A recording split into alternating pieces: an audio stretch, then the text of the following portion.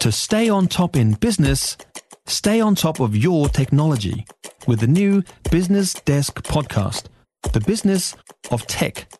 Listen on iHeartRadio or wherever you get your podcasts. You're listening to the Mike Hosking Breakfast Podcast from News Talk ZB.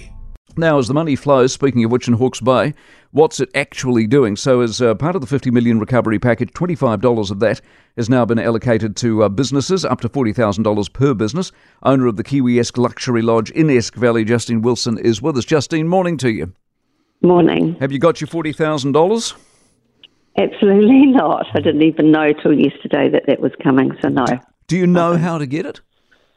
No, not at the moment, no. So you've received no information? No information at all. Would you have a clue as to where to start to get it? Most probably not at the moment because we haven't been thinking about that. We've had other things to, we've got our heads down trying to clear up. So we will definitely try and have a look after this, but no, I have no idea. Do you have any sense of what $40,000, if you qualified for $40,000, because that's the max, what would it get you by way of help? Machinery, labour, jobs to be done? Yep.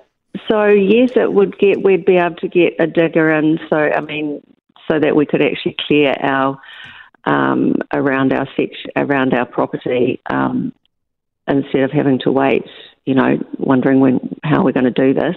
But the biggest problem actually for us, that money's money, but we actually need for us to open. Well, one, we still don't have power, but for us to open, we've got a road in front of us, a council road that comes down to our property, and two other businesses that they're trying to fix, but it's flooding, and every time we've had this rain, it goes across the road, which is coming from private properties, but all these properties are, they've been wiped out.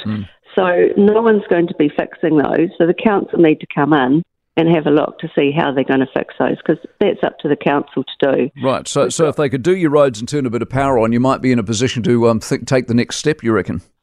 Well, that's one step. We've got three caravans and 4 cars at the end of our drive, a house that's come a K down the road, sitting outside our driveway. We need someone. When's someone going to come and tidy up? We can't have guests here until there's some sort of, we haven't been. No one's contacted us for anything. Yeah. We need a plan. The council actually need a plan, and at the moment there's no plan for Eskdale. And that's what's really hard.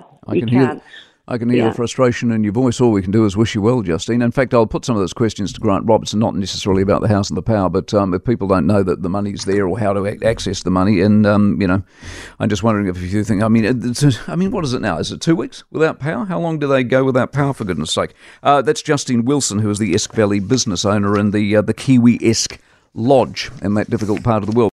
For more from the Mike Hosking Breakfast, listen live to News Talk ZB from 6 a.m. weekdays or follow the podcast on iHeartRadio. If you enjoyed this podcast, you will love our New Zealand Herald podcast, The Little Things, hosted by me, Francesca Rudkin, and my good friend Louise Airy. We focus on all the little things that you can do to make a positive impact on your life and to cut through the confusion from the health and wellness industry. Join us every Saturday to hear from the experts for all the tips and advice you need. Just search The Little Things on iHeartRadio or wherever you get your podcasts.